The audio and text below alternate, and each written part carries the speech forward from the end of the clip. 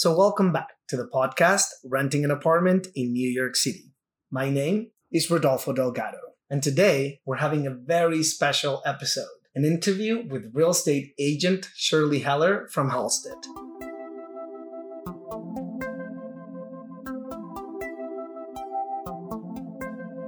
Originally from Colombia, Shirley Heller has been in the New York real estate industry for around 3 years, giving her a front seat to the experiences that a real estate agent goes through on a day-to-day basis. Shirley also has a past career in public relations and has placed her clients in publications such as the Chicago Tribune, the New York Times, Miami Herald, Maxim, Glamour, Allure, and Playboy, amongst others. Shirley is here with us today to share stories and advice that may help you improve your experience and everyone else's while you search for your apartment in the city.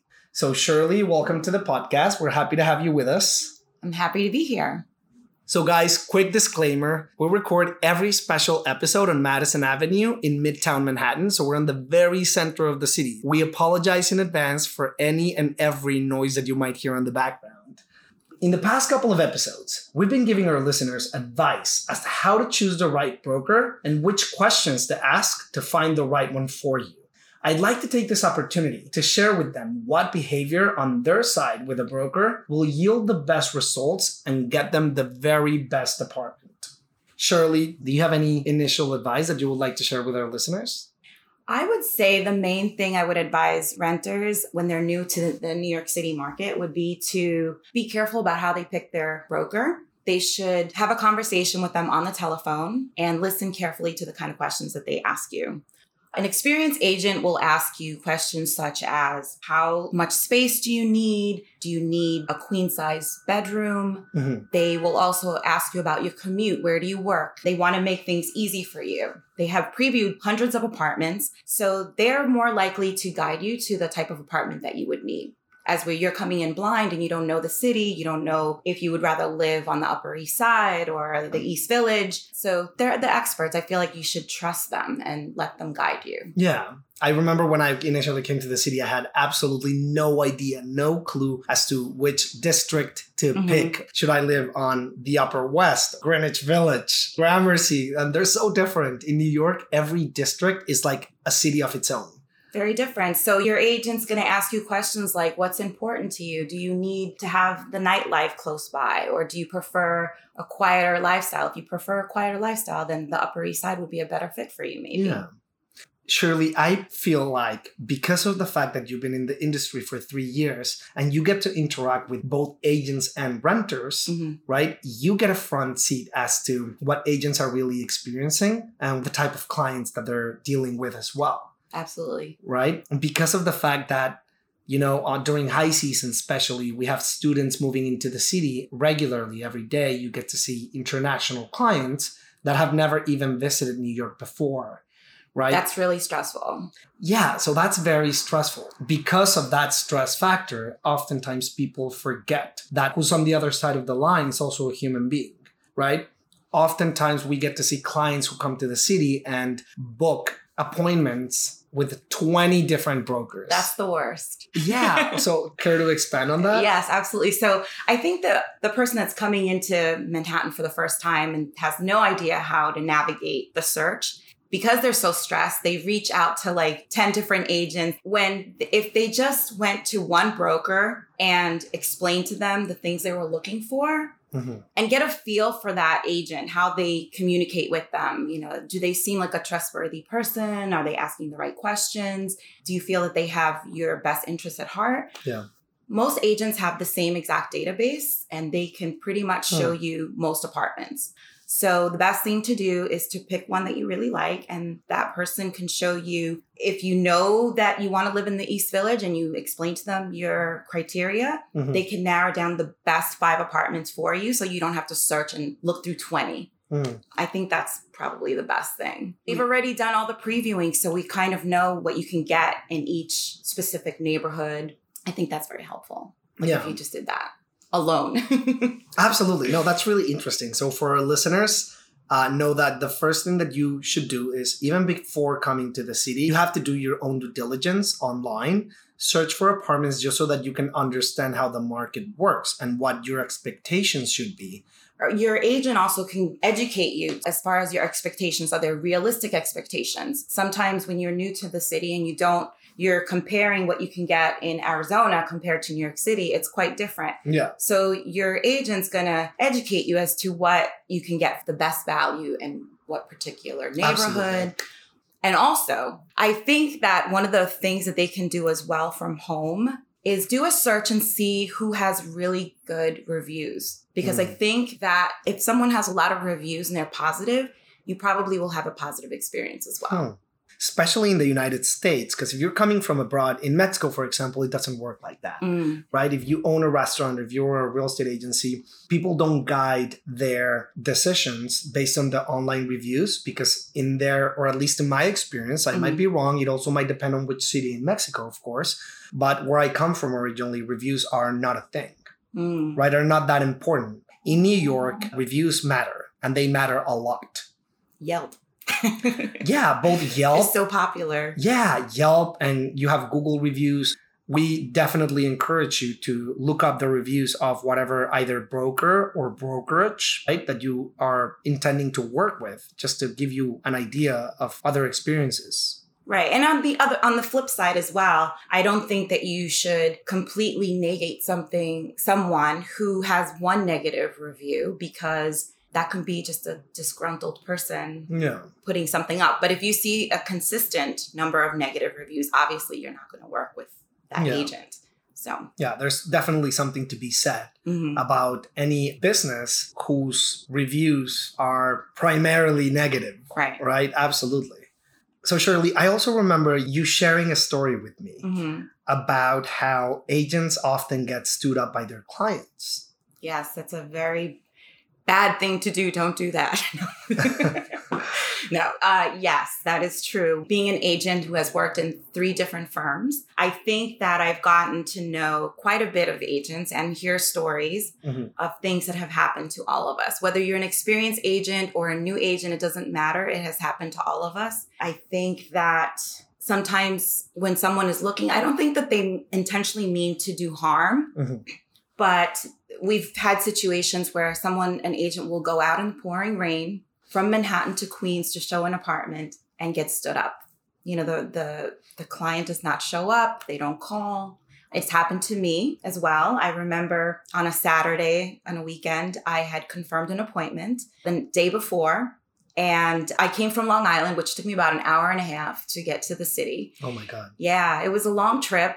Early morning, so I got up very early to come to Manhattan, and my client did not show up, did not call. I confirmed the day before, so I expected her to be there. So after several tries and after several phone calls, finally she called me back maybe 2 hours afterwards when I was very concerned about her welfare, whether she was okay or not. And she said, "Oh, I found an apartment yesterday, got approved." So I think that the main thing to remember is treat others as you expect to be treated yourself. It just takes a minute to make a phone call and just say, "Hey, I found an apartment. Thank you so much for everything you've done. And we will wish you the best because we want you to be in a great place." But it would be nice to be told in advance. I like that.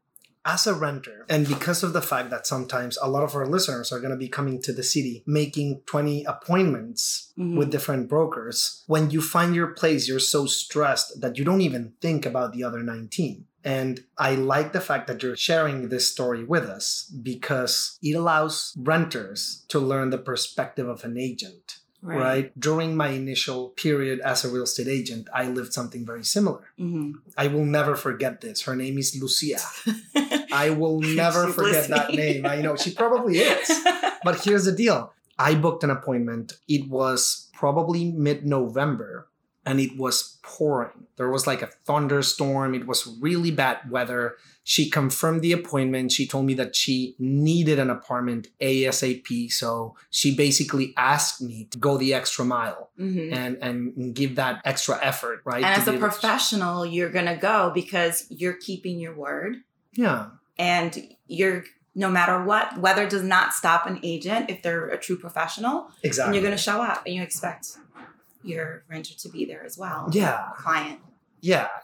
I was expecting reciprocity in terms of professionalism, right? And I showed up. I was outside of the building. The building was a walk-up building, so it didn't have a lobby or anything like that. It was thunderstorm. I was with my umbrella, with my huge jacket, hoping that she would arrive, as soon as possible. And I started texting and calling her, and there was no reply. And Lucia just vanished like a ghost.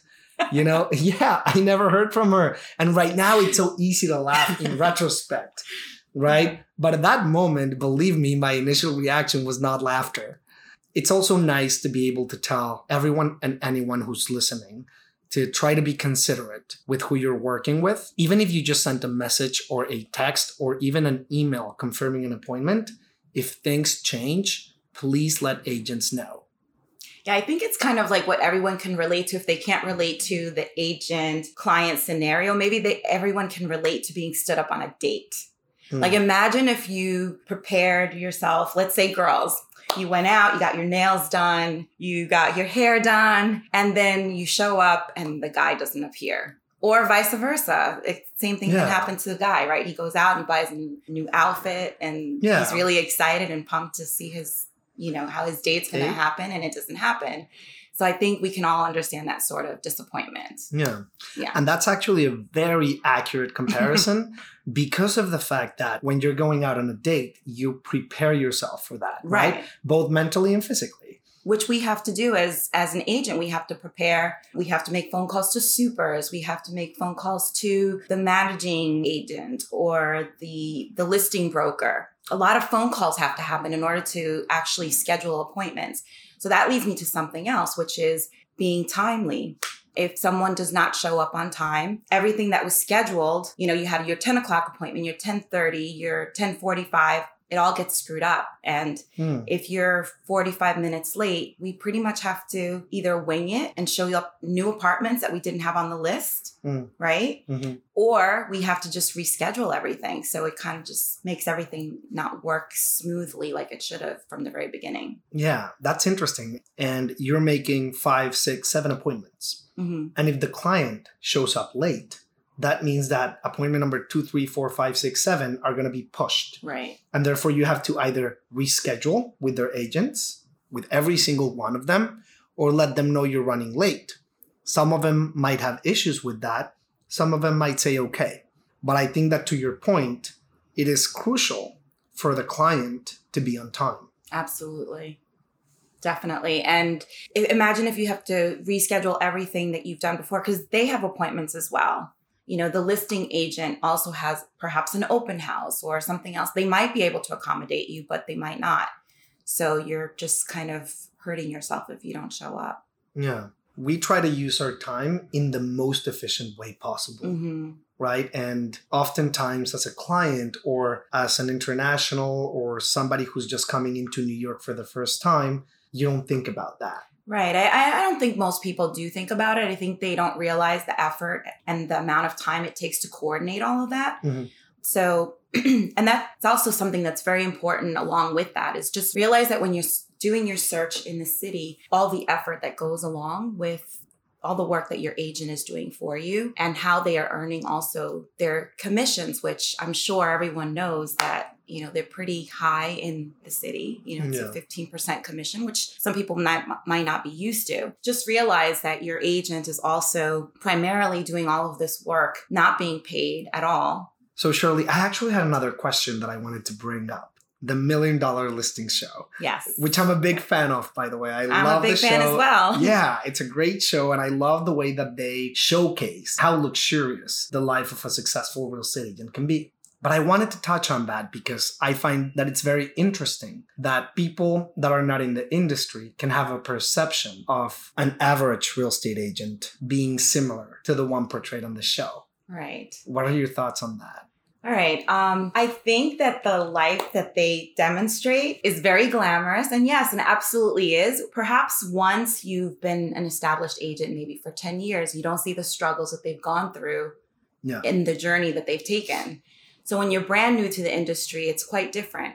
They work very hard, long hours. Sometimes I've seen agents working in the office till 10 o'clock at night, showing apartments on the weekends. When normally people work 9 to 5, agents are working Saturdays and Sundays, showing apartments. They are previewing apartments. They are learning the market. And this whole entire time, they're working pretty much for free until they close a deal. So they're putting a lot of effort. And there are many times when you show 10 apartments to a client and they end up maybe going with someone else who showed them one apartment and just turned the key.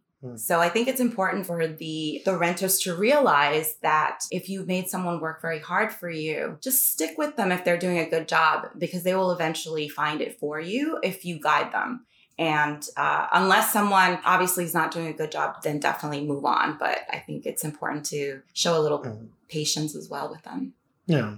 Mm-hmm. I like that you said that. You're absolutely right. I think that most people don't realize that the average real estate agent is not living as glamorous a life not at all. Yeah. The $1 Million Listings real estate agent, right? Correct. So Shirley, I'm very grateful that you were with us today here. Thank you. Thank you. It's my pleasure. Yeah. Thank you for having me.